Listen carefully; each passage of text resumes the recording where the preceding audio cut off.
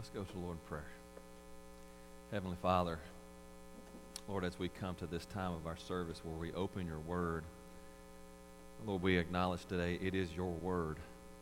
And so, Lord, I pray that you would speak to us today and that we would hear your voice. Lord, teach us how to live in obedience to your word. Guide us and direct us. Lord, help us to think about this next year and set our priorities. Our number one priority being our devotion to Jesus Christ our Lord. So, Father, direct us today and let us hear your voice. This I pray in Christ's name. Amen. Well, if you have your Bibles with you this morning, turn with me to Exodus chapter 12. Exodus chapter 12. We'll be focusing in on verses 1 through 14 this morning. Exodus 12. This time of year, being the new year, it is that time of reflection and commitment, right? A time of reflection and commitment, a time to reflect upon the year past. And as we think about the past year, we think about certain successes that we've had. What have we done right? What have we done that's been worked out well for us? And it's also a time to look back and see our failures. Where did we slip? Where did we mess up? And it's a time of commitment, a time to think about those successes and failures and make new commitments for the year to come. And so this is a good and perfect time to do just that very thing. And so as we think about those commitments, making commitments, new commitments, and renewed commitments for the next year, we need to think about our priorities. Where do our priorities lie? What are our number one priorities as we go into the new year? Our priorities will define our commitments. And so we need to make sure we set the right priorities. And as we think about the new year, as we think about making these New Year's resolutions, and I'm sure you've probably already made some, but let's reconsider this morning and make new ones, or maybe even adjust the ones that we have made. But our number one priority as we make New Year's resolutions should be our Lord and Savior, Jesus Christ, and our relationship to Him. And so today, as you make your New Year's resolutions, make sure to prioritize Christ. Prioritize Christ. You know, this is what God had in mind when He established the Passover celebration in Exodus chapter 12.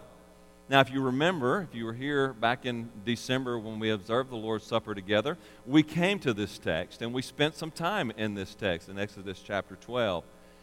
But it was at that time that I began to get a conviction here. It began to kind of resonate in me that the whole reason for the Exodus, for the Passover celebration, the Lord commanded them to do it at the beginning of the year as a memorial feast.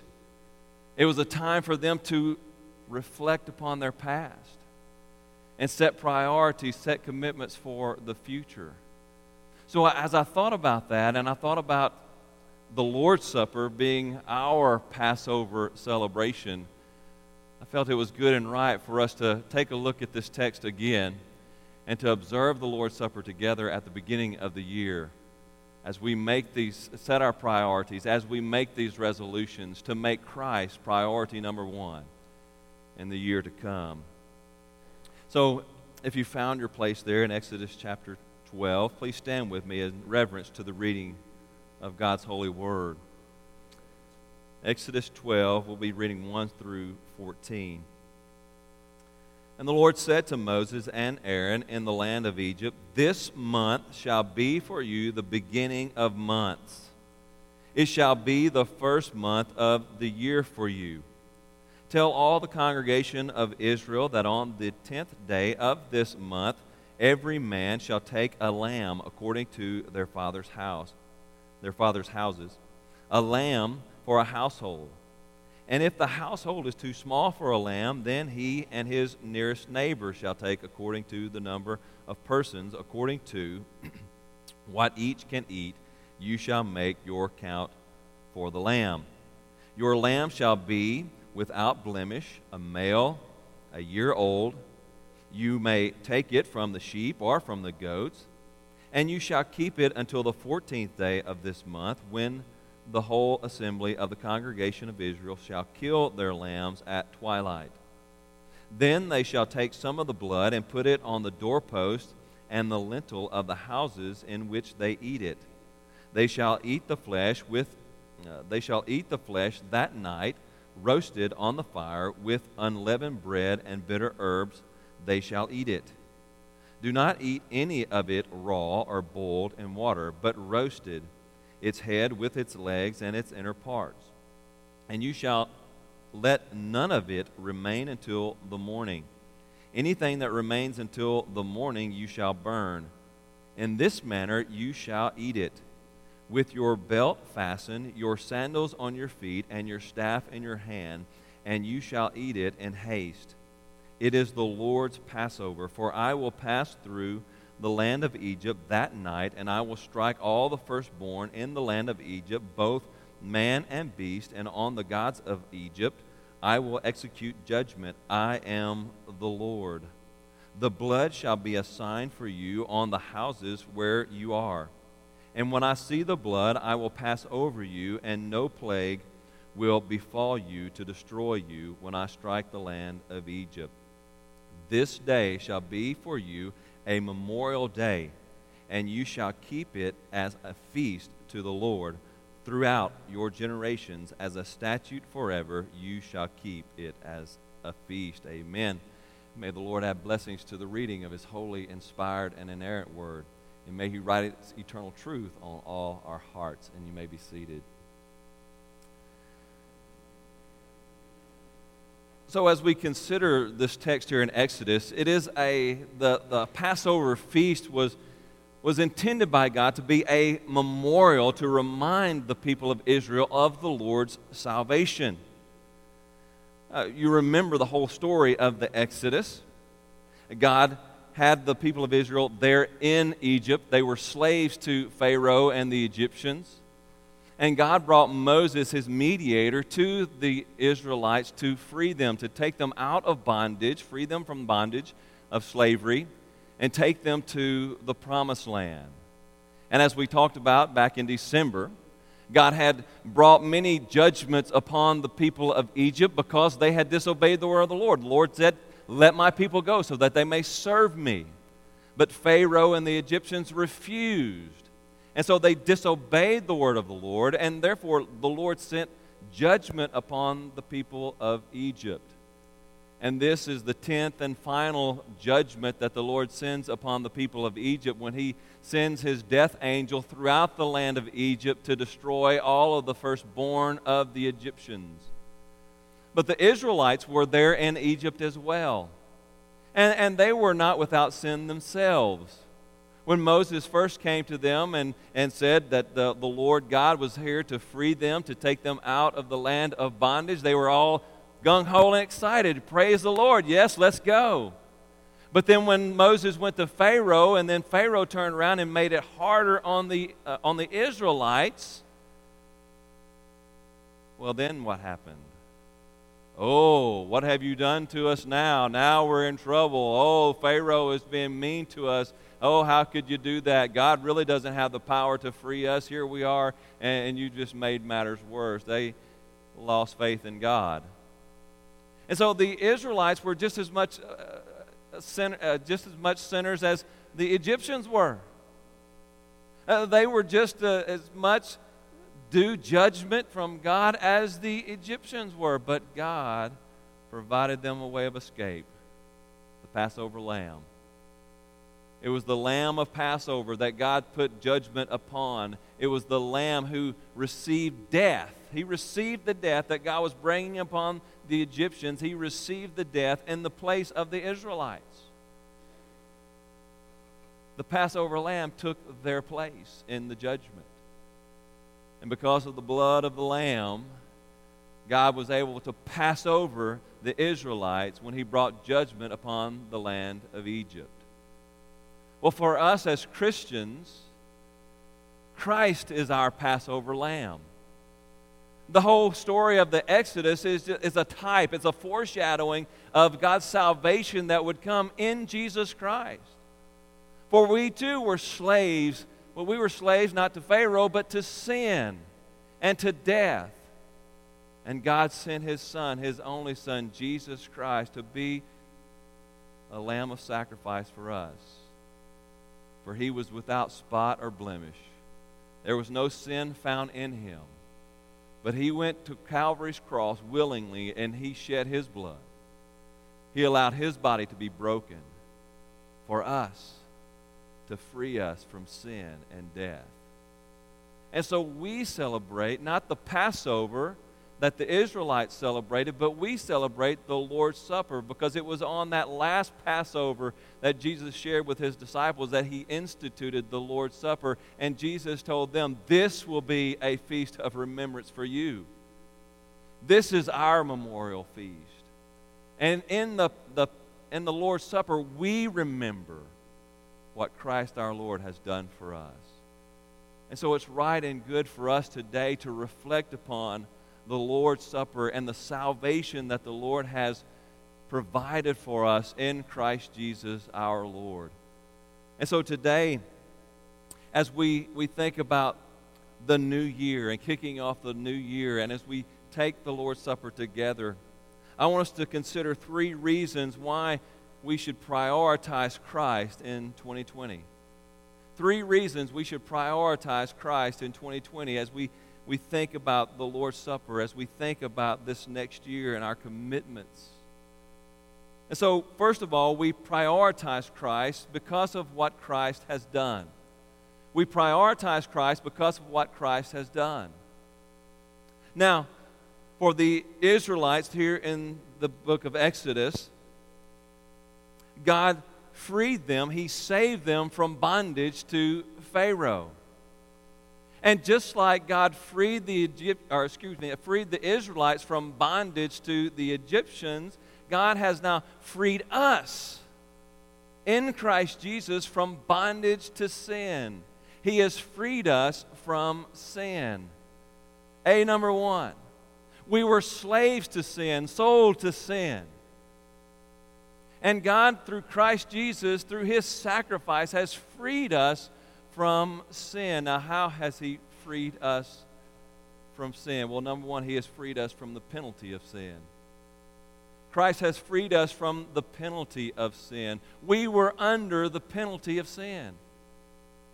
We deserve judgment because of our sin against God, for our rebellion against Him. We were due the penalty of sin. Ephesians chapter 2. We were all children of wrath. We were all children of wrath like all of the rest of mankind. That is, in our natural state and our natural condition, we were under the wrath of God because of our sin, our rebellion against Him. But Christ Jesus came and He died on Calvary's cross. He became our substitute, our Passover lamb, and He received upon Himself the judgment that you and I deserve, freeing us from the penalty of sin. Second, He also freed us from the power of sin. He freed us from the power of sin. We were under the power of sin. We were slaves to its power. And our natural flesh and our natural condition, we could only do what our hearts, our sinful flesh wanted us to do. We were under the power of sin. We couldn't help but to sin. But in Christ Jesus, God has given us power over sin. We no longer have to live under the power of sin, but we are free to live for God. Third, He's freed us from the penalty of sin. He's freed us from the power of sin. And one day, He will free us from even the presence of sin. Oh man, I look forward to that day. Each and every one of us here, we know the struggle of this life. Oh, we try to do good, but this old flesh, sometimes it drags us down. And we find ourselves falling into sin over and over and over again. We slip and we fall. We get back up, we go. We slip, we fall. We have that struggle all throughout this life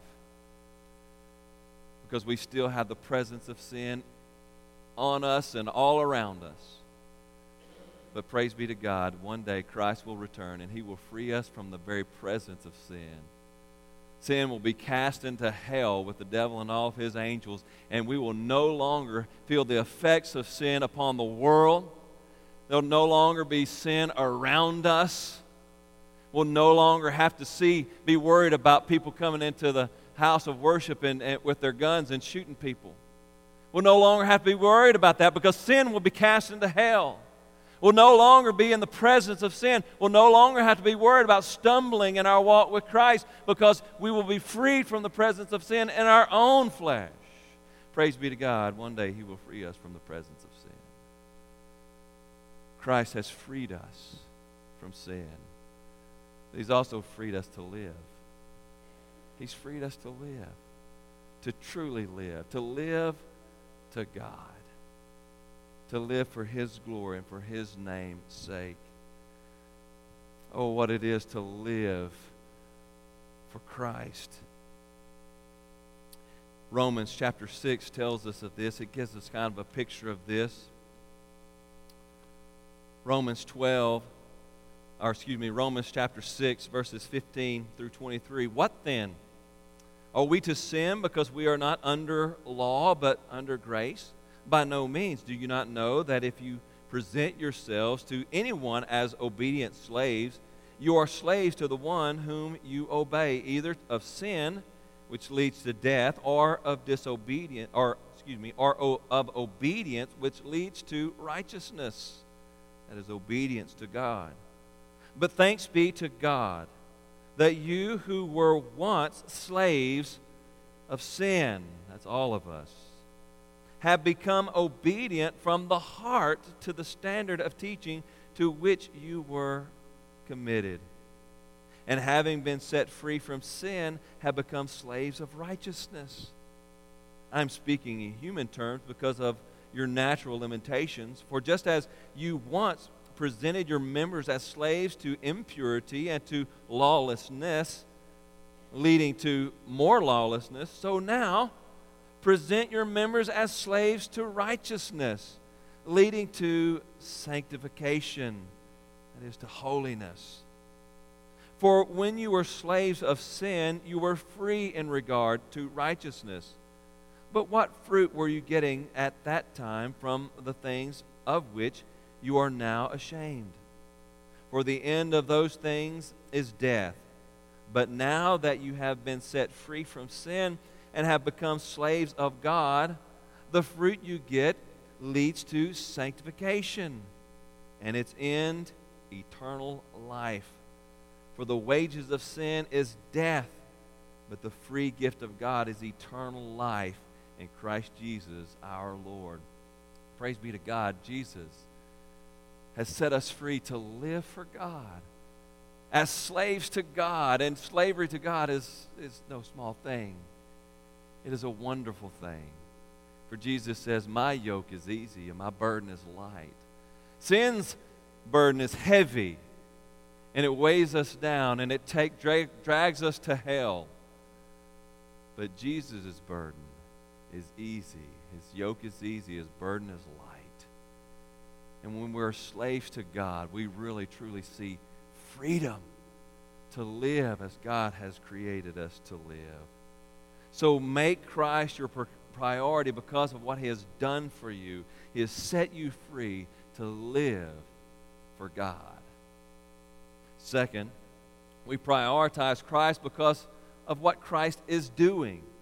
Because what Christ is doing. We don't see this in the Exodus text, of course, because this is something new. This is something that Christ did after the resurrection, that comes after the resurrection of Jesus Christ. You see what Christ is doing. Number one, He is dwelling in us. He is dwelling in us. He is living in you, dear Christian. He is indwelling you. He has come to take up house and residence in you through the power of the Holy Spirit.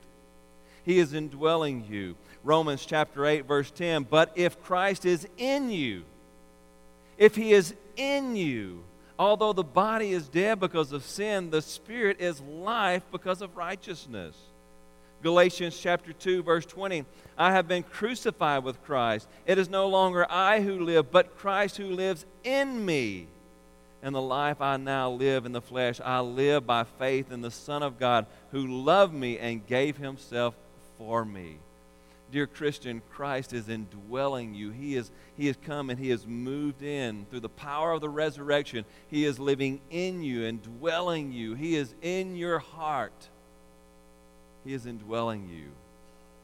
But not only is He indwelling us, but Christ is also recreating us. He is recreating us. 2 Corinthians chapter 5, verse 17, therefore, if anyone is in Christ, he is a new creation. The old has passed away. Behold, the new has come. There's a reason that Christ is indwelling you, dear Christian. It is to recreate you, to change you, to make you into His own image and likeness. Think about it like this. When we first moved into our house here in Bastrop, we bought the house. It belonged to someone else, right? It belonged to another person. We bought it before we ever even moved in, really. But sure enough, after we moved in, we remodeled that thing, didn't we? We cleaned the floors really good, and we painted walls. We put down new floors in places. We put in new cabinetry. We did all of this work to make it our own. It was someone else's. Now it's ours. We moved in and we made it our own. It looks like us now. It has our taste in it. It has the things that we like in it. You know, that's what Christ does in you. He moved in and He's making you His own.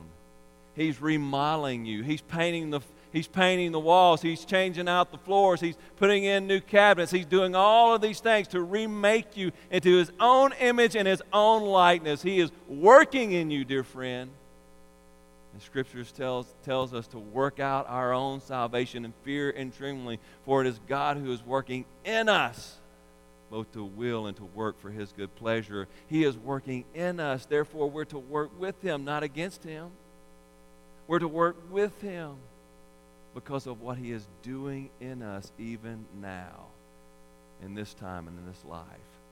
Oh, dear Christian, prioritize Christ because of what He's done for you, and prioritize Christ because of what He is doing in you right now. Work with Him, cooperate with Him to make yourself a new creation in Christ, to change your life, to become more and more like Jesus day in and day out. Prioritize Christ for what He is doing in you. Third, prioritize Christ because of what Christ is going to do. Prioritize Christ because of what Christ is going to do.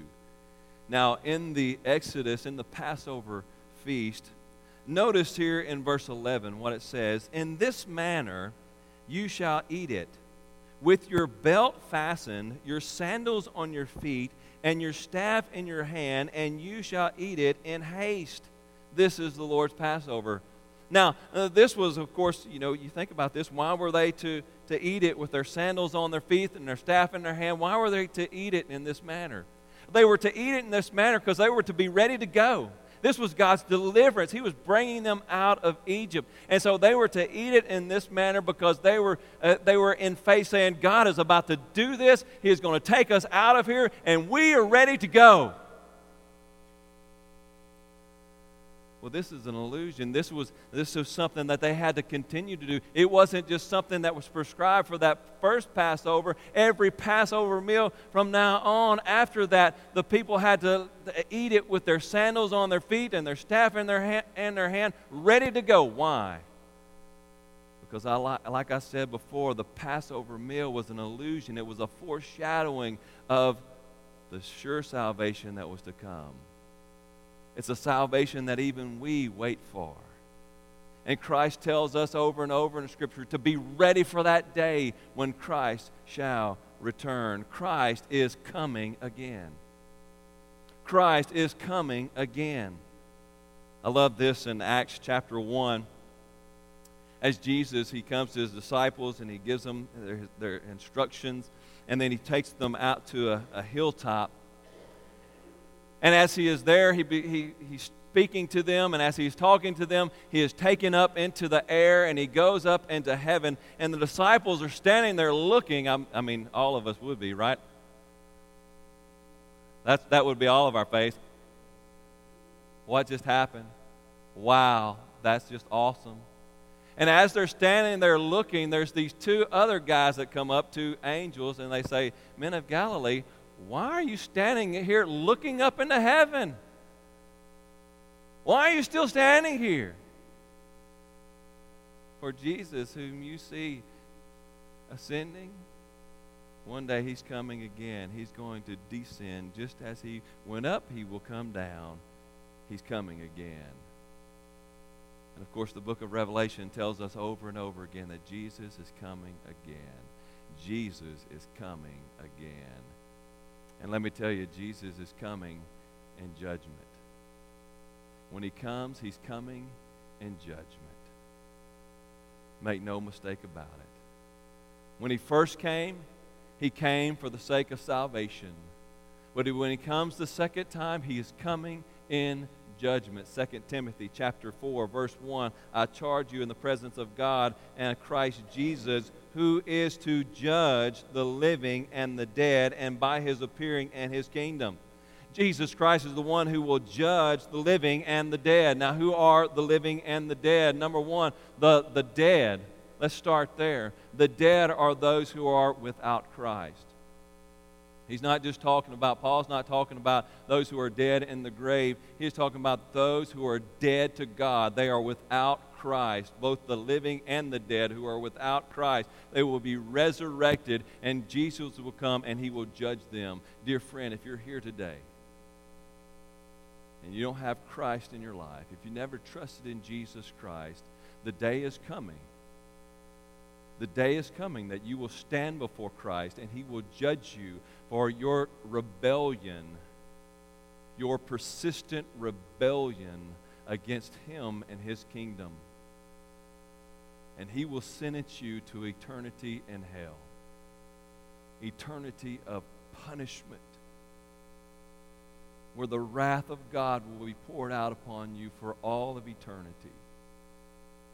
Oh, dear friend, if you have never trusted in Jesus, escape the coming judgment.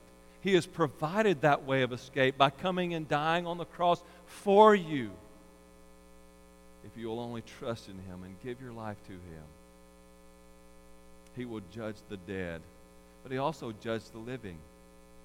That is those who are in Christ, those who have trusted in Christ and given their lives over to Christ.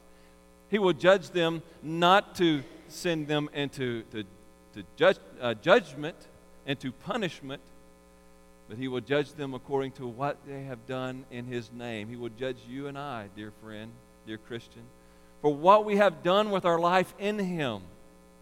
And it's at that time that he will hand out rewards for those who have been faithful to use their lives for his kingdom and his glory. And there will be those who have many riches in heaven and those who will have very little. Scripture makes this clear. It doesn't tell us what those rewards will be. It kind of gives allusions to these different kinds of things. But we know that there will be rewards given to those Christians according to what they have done in the name of Christ and the life he has given them here on earth. That's why Jesus tells us, his disciples, this in Matthew chapter 6. "Do not lay up for yourself treasures on earth where moth and rust destroy and where thieves break in and steal, but lay up for yourselves treasures in heaven where neither moth nor rust destroy and where thieves do not break in and steal. For where your treasure is, there your heart will be also." Oh, dear friend, we're to work in this life and use the life that God has given us in this life, in this world, for his kingdom and for his glory. And as we use this life for his kingdom and his glory, he says, "I will reward you. I will give you treasures in heaven for what you do for my glory in this life. Jonathan Edwards was, he was just king of the resolutions. Jonathan Edwards, over the course of his life, had written down 70 resolutions that he read once a week to make sure he was keeping course. Resolution number 22 reads as this: resolved to endeavor to obtain for myself as much happiness in the other world. Let me read that again. Resolved to endeavor to obtain for myself as much happiness in the other world, in the heaven to come, the life to come, as I possibly can, with all the power, might, vigor, and vehemence, yea, violence I am capable of, or can bring myself to exert in any way that can be thought of. Jonathan Edwards got this, right? He got this. He understood this. He wanted to lay up for himself treasures in heaven, and he resolved day after day after day to do everything with this in his power. Everything in his power to lay up for himself as many treasures in heaven as he possibly could. How about you? What are you living for? What are you living for? Are your resolutions so small that they only include things about weight loss and health and wealth in this life? Or are you making resolutions that will store up for yourself mountains of treasures and glory? What are your resolutions aiming toward? Oh yes, health and exercise are good things to focus on because they keep us going and they keep us strong so that we can glorify God as long as we can in this life. But what greater still is that we resolve to lay up for ourselves treasures in heaven by living for Christ and living to glorify His kingdom in the life we do have. Oh, dear friend, as you make New Year's resolutions, prioritize Christ because of what He has done for you, what He is doing in you, and because of what He is going to do when He returns and He establishes the new heavens and the new earth. He established His kingdom here on this earth. Resolve to lay up for yourself as many treasures as possible in 2020. Dear friends, now is the time to prioritize Christ. Now is the time to prioritize Christ. Some of you today, you need to prioritize Christ by giving your life to Him. There are certainly some here today who've never trusted in Jesus Christ. Today is the day. Turn away from your sin. Turn to Jesus Christ. Give your life to Him. Commit to live for Him in 2020. There's nothing to do but to trust in Jesus. Trust in Jesus, and He will save you. For others, those who have trusted in Christ, you've given your life to Him. Today you need to prioritize Christ by taking time, just even now in our time of invitation that's about to come. You need to take time to reflect upon this past year. Think about the time that you have spent this past year. Think about your successes, what you have done for the glory of God's kingdom, and think about your failures. Reflect upon those failures. Today, you need to repent of sin that you have allowed to creep into your life. Some of you, you need to repent of sins of commission, bad habits, sinful habits that you have allowed to creep into your life over the course of this past year, and you've allowed it to reside in your life. You need to repent of those actions, those sinful acts, and you need to turn away from those. Make that commitment to get those habits out of your life this year. For others, there's the sin of omission. There's things that you have neglected this past year. Maybe you haven't been in the Word as you've needed to be in the Word. You haven't been spending quality time, quiet time with the Lord, and you need to resolve to make that happen next year. Then you need to do that. Or maybe you needed to resolve because you've been getting out of the church and you've not been participating in the activities of the church, the mission of the church as you ought to have. And you need to repent of that, and you need to get involved, and you need to make that your commitment today. Resolve to do that. As every eye is bowed, or every eye is closed, and every head is bowed, we're coming now to this time of invitation. And I want to invite you, dear friend, this altar is open. And right now, if you have a need to repent, then I invite you to come and use this altar, if you will, and repent of those sins of omission and commission that you've allowed to come into your life. And make that commitment to prioritize Christ in 2020. Being dedicated to Him, working for Him, exalting Him, and glorifying Him in your life. Or maybe you need to give your life to Christ, and I want to invite you to come and give yourself to Him today. Oh, Heavenly Father,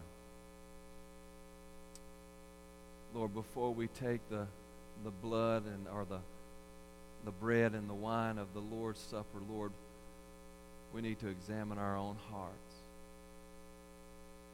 Certainly, Lord, we recognize that none of us are perfect.